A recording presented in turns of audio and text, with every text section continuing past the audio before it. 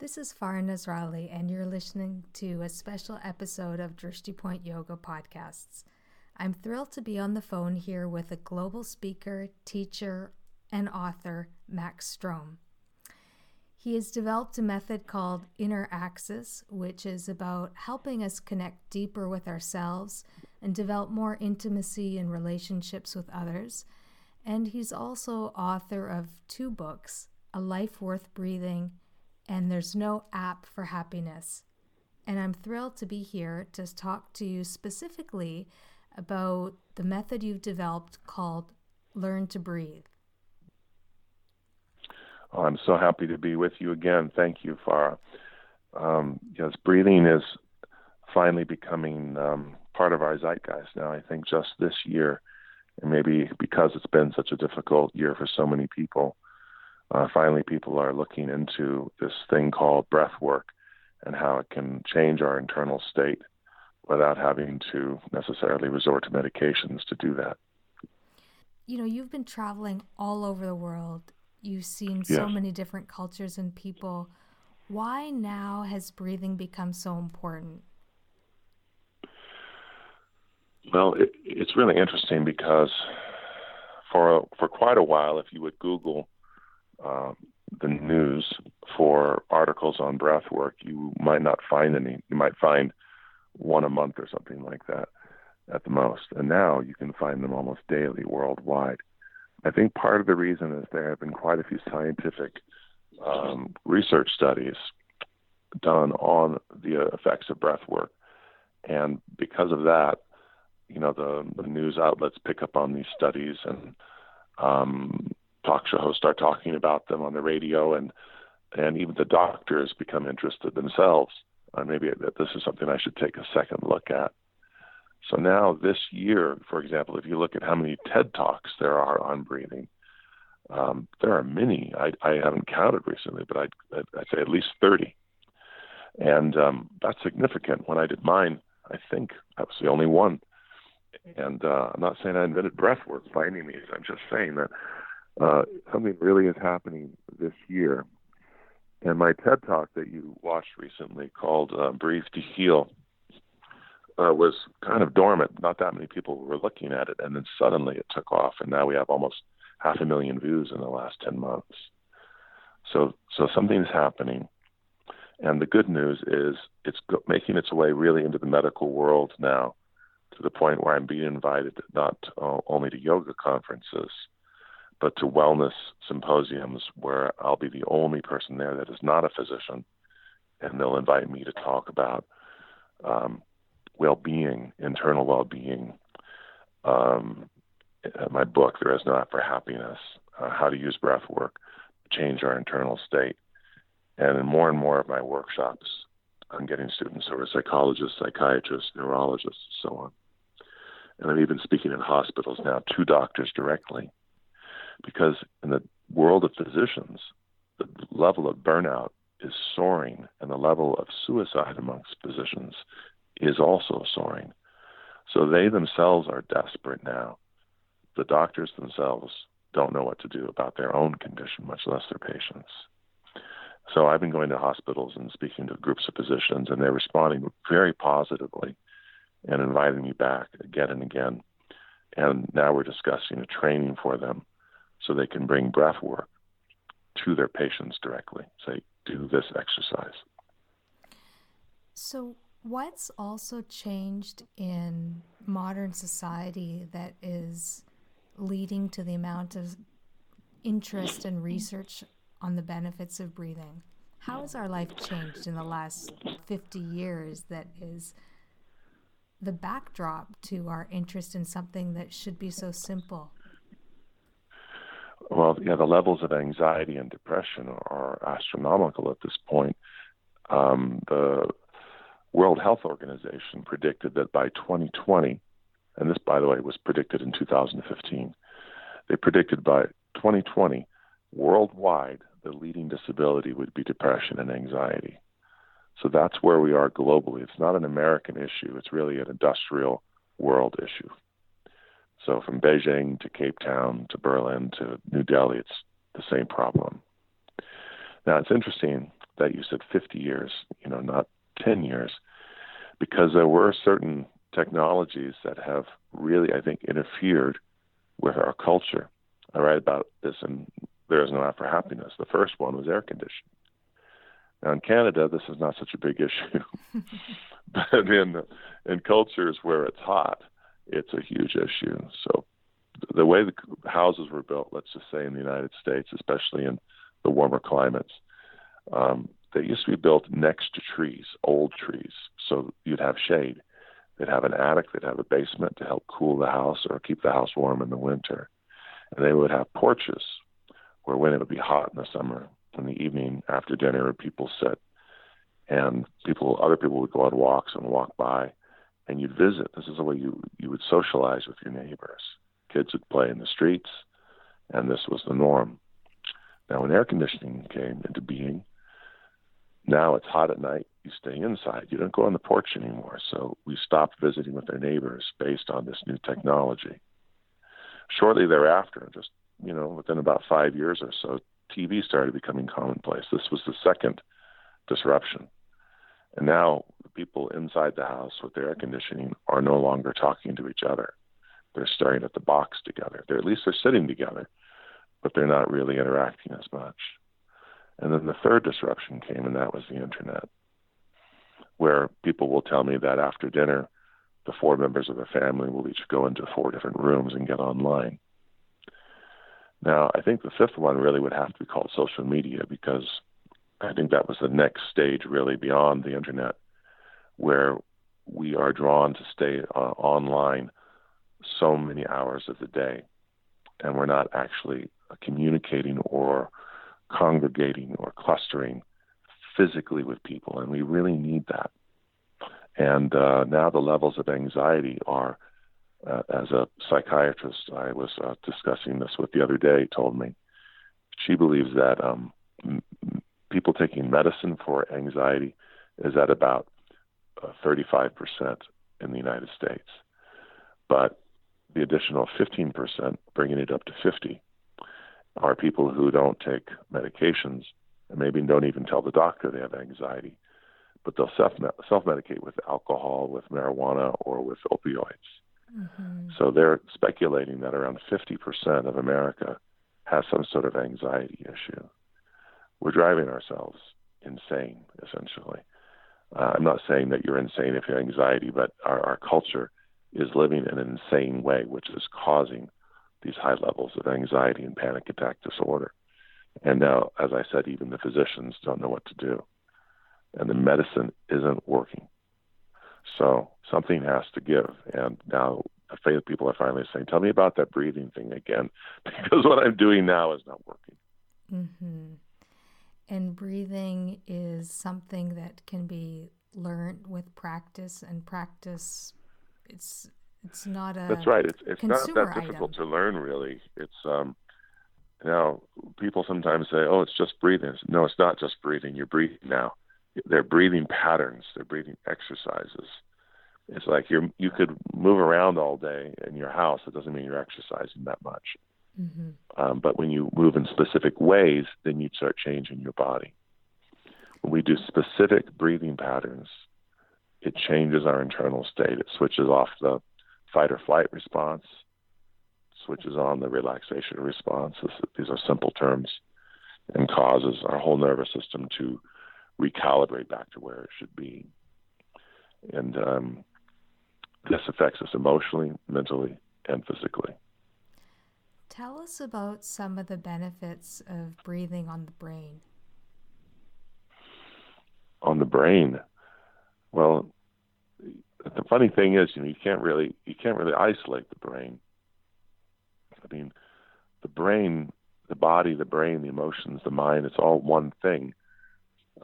We can repair certain parts of the body or treat certain parts, but really it's all affected. So, for example, if I stub my toe really badly, it's bleeding.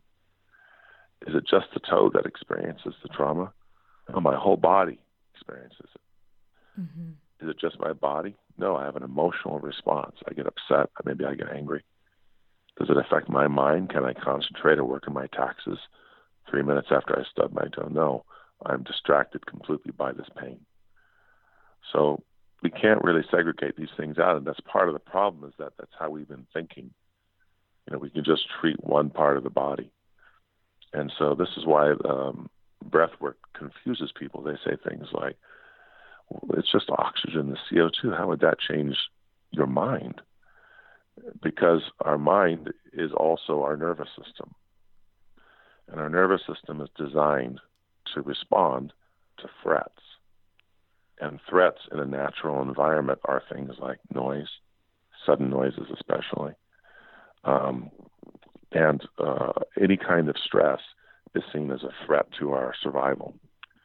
And now we choose to live in stressful environments and put ourselves in unnatural situations. And our fight or flight response is being triggered all the time, but we just ignore it. And we'll even drink coffee to make it worse. And then we wonder why we want to run out of the room screaming. Is it because that would actually be what we would do? It's like the cat's afraid of the vacuum cleaner. That's how basically we should respond to our life, I think, sometimes. People laugh. I want to talk about the cat for a second, because sometimes people laugh at the cats because the vacuum cleaner comes out and they run away. And I always say, do you understand that a cat's hearing is 5 to 6 times more powerful than yours? When you switch on a vacuum cleaner, it's like putting a jet engine in your house. Mm-hmm. The comparable example would be. And so they're doing a very rational thing, actually, to get out of there so they don't damage their ears. We live such an unnatural life where we'll sit in an outdoor cafe with cars driving by 8 feet away from us, driving 35 miles an hour. And we learn to tune these things out. But our autonomic nervous system does not tune it out. It constantly says that's a threat. That's something that could kill me. Mm-hmm. No, the noise itself in a city, according to specialists, they say the noise that the average person experiences in a busy city like Washington, D.C. or London is enough to keep your fight or flight response going all day. Wow, that's quite remarkable to think that what is normal is actually our bodies aren't designed to handle what we consider normal. That's exactly right. That's why animals get hit by cars all the time, because they evolved in a world where there were no cars, so they don't know how to respond to them, especially deer when they see them. And we aren't designed to sit in a cubicle and stare at a box that has lights in it and tap something with our fingers for 8 hours. Mm-hmm. And make our body feel bad. And if we start getting tired, we don't sleep, which is what our body's telling us to do. It says you should sleep now. We stimulate it with, caffeine or something like that. So given that our lives are not conducive to generating health, how can breathing reset us and allow us to function? Well, it's really interesting.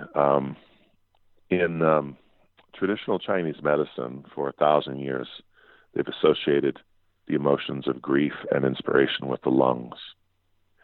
That the lungs express inspiration, and if you think about the word, it actually means to inhale, to inspire. Literally means to inhale. And when we express grief, we cry, we sob, and this is natural, inherent behavior, not something that we're taught. It's the first thing we do out of the womb, isn't it? We cry. So the lungs have always been a part of our expression of grief and what we do during crisis. And when we're inspired, our lungs are also involved. We'll gasp when we get a great idea, or we see someone we haven't seen in a long time. We'll go, look who's here. It's a sudden inhale. It's never a sudden exhale. Mm-hmm. And so in Chinese medicine, this is one of the reasons why they developed Qigong, which are, if you translate Qigong into Sanskrit, it would come out as pranayama. Pranayama and Qigong are essentially the same practice. They're just different techniques based on the culture they developed in. So by controlling the breath, as I mentioned earlier, you can take your state from fight or flight, from agitation, from anxiety, back to calm and equanimity. And it only takes a few minutes. What I tell people is it takes 10 minutes or less. So even if you're skeptical, try these exercises, and I will guarantee in 10 minutes you'll feel better. And in fact, the worse you feel when we start, the better you'll feel afterward. In other words, if you're already in a good mood, you'll feel some benefit. But if you feel terrible, and I'm talking about emotions, you'll feel much better within 10 minutes. And people are willing to give that a try. And once it makes them feel better, they're willing then to do it every day. It really only takes about 20 minutes a day to change your life so that you don't have to depend on medication, so that you're not suicidal or frightened that you're going to have panic attacks when you're going into your meeting with your employees or your employer.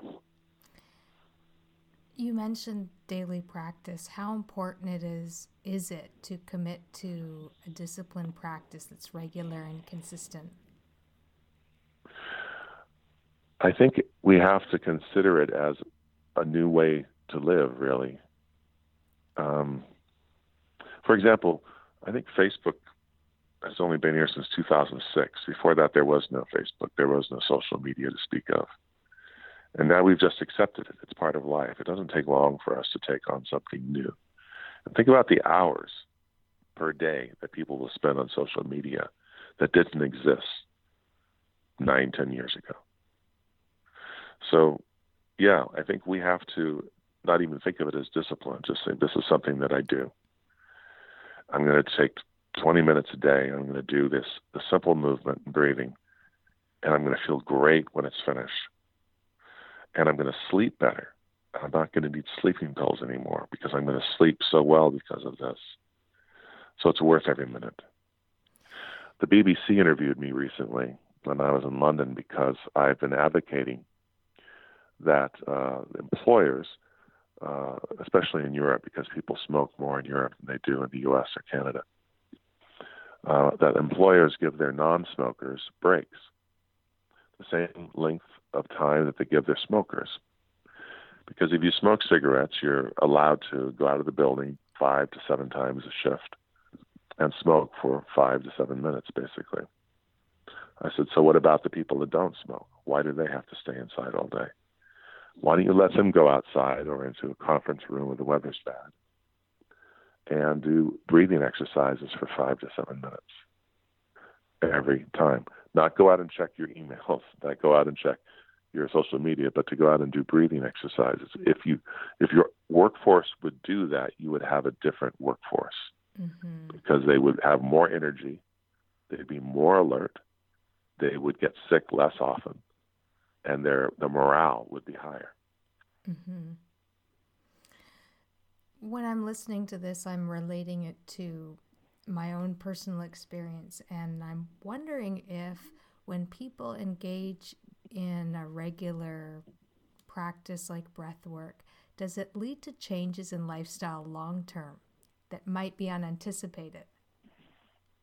Yes, absolutely. For example, when we are in crises, that's when our breath becomes really, really important. We all know that. That's why we teach women who are going to have a baby to do breathing exercises.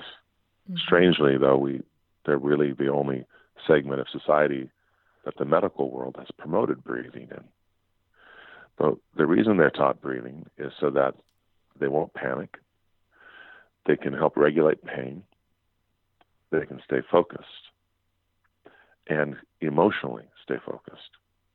That's what breath does. It does all those things, but not just for pregnant women. It does it for everybody. And so when you're in crisis, the next time you're in crisis, and you will be in crisis again, we all will. We will lose someone to death or disease or a relationship ending. Our own life will be threatened through one of these things. That's when our breath becomes very interesting. It's when we're on our knees emotionally that suddenly I need to breathe or I'm going to lose my mind. Or I just broke my leg. I'm in pain. I know how to breathe to make that pain diminish. Suddenly, our breath is everything. So for one of the benefits, to answer your question, is long term, you have these tools that you can rely on in your worst days, your darkest hours. And your nervous system gets used to being regulated and calm. That becomes its default, its norm, as opposed to, something you experience once a year on your holiday. Mm-hmm. Mm-hmm. I know that you, in your workshops and trainings, speak a lot about intimacy and relationships. Mm-hmm. Tell us about how important that is, and just being in the presence of another person who has the ability to be calm and regulate their breath, and what are the benefits of that? It's so very important. A leading cardiologist at Duke University gave a speech not long ago about heart health, and he was referring to the blood pump, not even the emotional heart. And he was saying, if you want to help somebody, especially who's older, that has a heart issue, the two things I can tell you that will help them the most are teach them to breathe well and to create or reestablish their community. Because being around other people in their physical presence is something we are wired to need. And to learn to breathe can help, obviously regulate their emotions so they don't go into depression or anxiety. There's a short story I want to tell you that I think depicts this whole issue in a nutshell. And that is a lady I met when I was in the Middle East. She's a professional woman. And she was in her early 30s. She's a mother, married, super well educated. I think she finished her schooling in London, spoke several languages, and worked at a very high level, an executive level in this company. And she was asking me about my book, There Is No App for Happiness. So I told her the basic premise. She listened very intently, and then she said, "That's very interesting." She said, "I'm originally from Iraq." And I didn't know that because that's not where we were. We were in a different country. And she said, "I was in Baghdad when America bombed in 2003. And I thought she totally just changed the subject, but she didn't. She was staying right on track. And she said, they bombed for 3 days and 3 nights. 3 days and 3 nights they bombed and destroyed our infrastructure. So after 3 days, we didn't have running water or electricity or cell phone reception or Wi-Fi or any of it.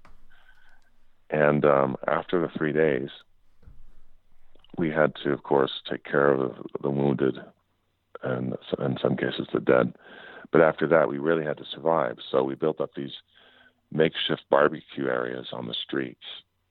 And we had to look after each other. We had to look after the kids on the street. They'd run around playing with the rubble, and we looked after the old people. And we had to carry water, and it was like going back, 100 years in time in terms of how we had to survive. And she said this went on for 44 days. And then she looked at me and she said, this was the happiest time of my life.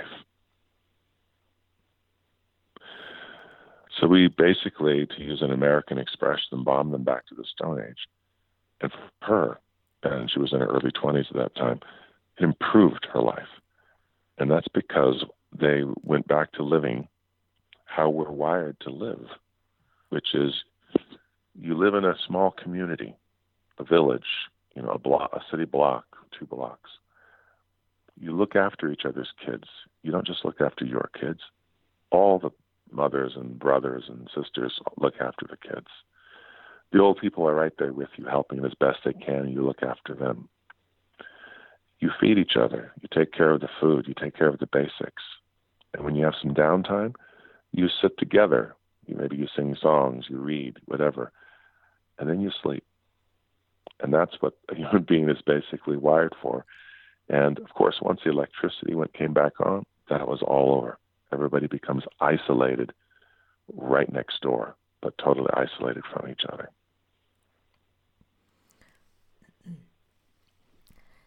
What's your hope for, what's your hope or biggest aspiration for the way that your work will have an impact in the world?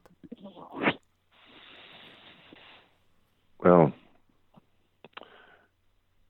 the short term is I want to teach people to breathe, to do breathing patterns that they can do to improve their internal state. So they're no longer in an emotional crisis. They're not asking the doctor for pills for their emotional state, for their anxiety, for their depression, for their lack of sleep, or they're not reaching for opioids for the same issues. But that's really more short term. Long term, we've entered a new age, the age of digital technology. And the companies that are creating these things, their job isn't to educate us on how much is just the right amount to use, or if we should use it at all. There's no government department that's in charge of doing that either. So companies are as quickly as possible trying to utilize technology to create products to sell to us so they can make a lot of money. That's fine. I'm not objecting to that. But we've reached a time where on a weekly basis, we have something new to look at and think, is this going to improve my life or not? And we have to be very judicious in choosing what technology to use and what technology to reject. What app is actually making my life easier and what app is sucking my life force? Am I serving Apple or is Apple serving me? And that's the stage we need to go. We have to decide how we want to live, because using the technology, we can build a completely different type of world, keeping the best of the old world, getting rid of the stuff that was awful, and embracing some of the new world, some of the new technology, improving our health and so on. But that's what we have to do now. We're really in a new situation that no generation, as far as we know, has ever been in before, where we can decide how we want to live and really make changes for the better. But if we don't, if we're passive about it, if we're like sheep, it will destroy us. It will destroy our health, and we will become more and more dependent on medication so that we're not suicidal and just want to give it all up. So I guess ultimately it's having the wisdom to engage in technology in a way that serves our happiness and our health. That's exactly right. And the ultimate term really, I think, is meaning. And this is something I talk about in my book, that happiness is a little bit of a vague term. We need meaning. Human beings need that above all. Meaningful relationships, to feel like we have a purpose in our life and that we're helping serve humanity in some way. We need that, and we need good health to do it. We need love. Everything else is secondary. And nobody is going to ever be on their deathbed saying, I'm about to die, but I just want to say, I wish I had spent more time playing video games. I wish I had spent more time watching reality TV shows. What people complain about, complain is not the right word, what they pine about really when they're near death is, I regret the time I wasted. I regret things I didn't do that I could have done. Mm-hmm. And so we can't live in a life of distraction. We have only so many years, only so many months, only so many minutes. And when we come close to our mortal death, we don't want to look back and say, I did really good for the computer companies. They're happy with me. But I don't remember most of my life because I was playing video games and binge watching TV and basically avoiding an actual life. Mm-hmm. And do you think that when we're able to breathe better and when we're able to really live in a relaxed way, that we naturally come to meaning and naturally socialize in the way we were intended to do? That's a good question. I think I would have to say that not everybody, because souls seem to be different. There are really young souls and there are old souls. And young souls sometimes never grow up. They can be 60 years old and still be big kids, and they just want to have fun, and that's fine. I'm certainly not against that. But I think it does take a certain amount of energy to have an active life, to have a dynamic life. I mean, we only have so many hours in the day. We have to sleep, we have to eat, clean ourselves, take care of the kids, work, commute. There's only so many hours of the day, and sometimes minutes, that we have where we can think about, how do I want to improve my life? How do I want to improve the way I live, the way I feel, my marriage? That's a very small amount of time we have. And if we don't use that time, we don't really have the energy to do it at any other point. We're exhausted. So for personal growth, for self-improvement, it has to be something we really want, and to take those precious hours and use them. And when we do, the payoff is extraordinary. We become happy. Mm-hmm. And without it, we end up going to the doctor and saying, I've been depressed. I don't know why. And the doctor says, maybe I have something I can help you with. Here, take this prescription. Mm-hmm. And it seems that sort of happiness is one of those deep wells of happiness that comes from inside. The kind of happiness you're talking about. That's right. The simpler our life, the better.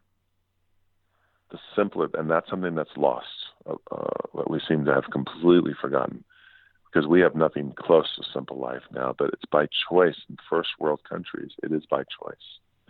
If we could simplify our life, we would have more time to do the things we really want to do, and that bring us meaning and bring us love. I mean, what's the point of having relationships if you're just sitting next to each other scrolling through your phones? Mm-hmm. Well, it's been such a pleasure to speak with you, and what I thought would be an interview mostly about breathing has ended up much deeper than that, in how you're speaking about meaning and relationships and love and connection and community. So it's a thank you. You're welcome. It is all one subject to me. And, we're at a point in our society now, like I said, where the doctors themselves are reaching out saying, we don't know what to do. Can you help us? Because what we're doing isn't working. And we've never been at this place before in our society. And to me, it's really the most important issue of this age right now. Mm-hmm. And breathing is just a part of it, but it's an important part. And I really encourage your listeners to find a good breathing teacher that's local and give it a try, because I guarantee you will feel better. Thank you so much for interviewing me. It's been a pleasure. And if people want more information, they can find you on your website at maxstrom.com. That's right. And I have a lot of free content on YouTube. If they look up my name on YouTube, they'll find a lot of stuff there too. Great. Thank you so much. Thank you, Farah.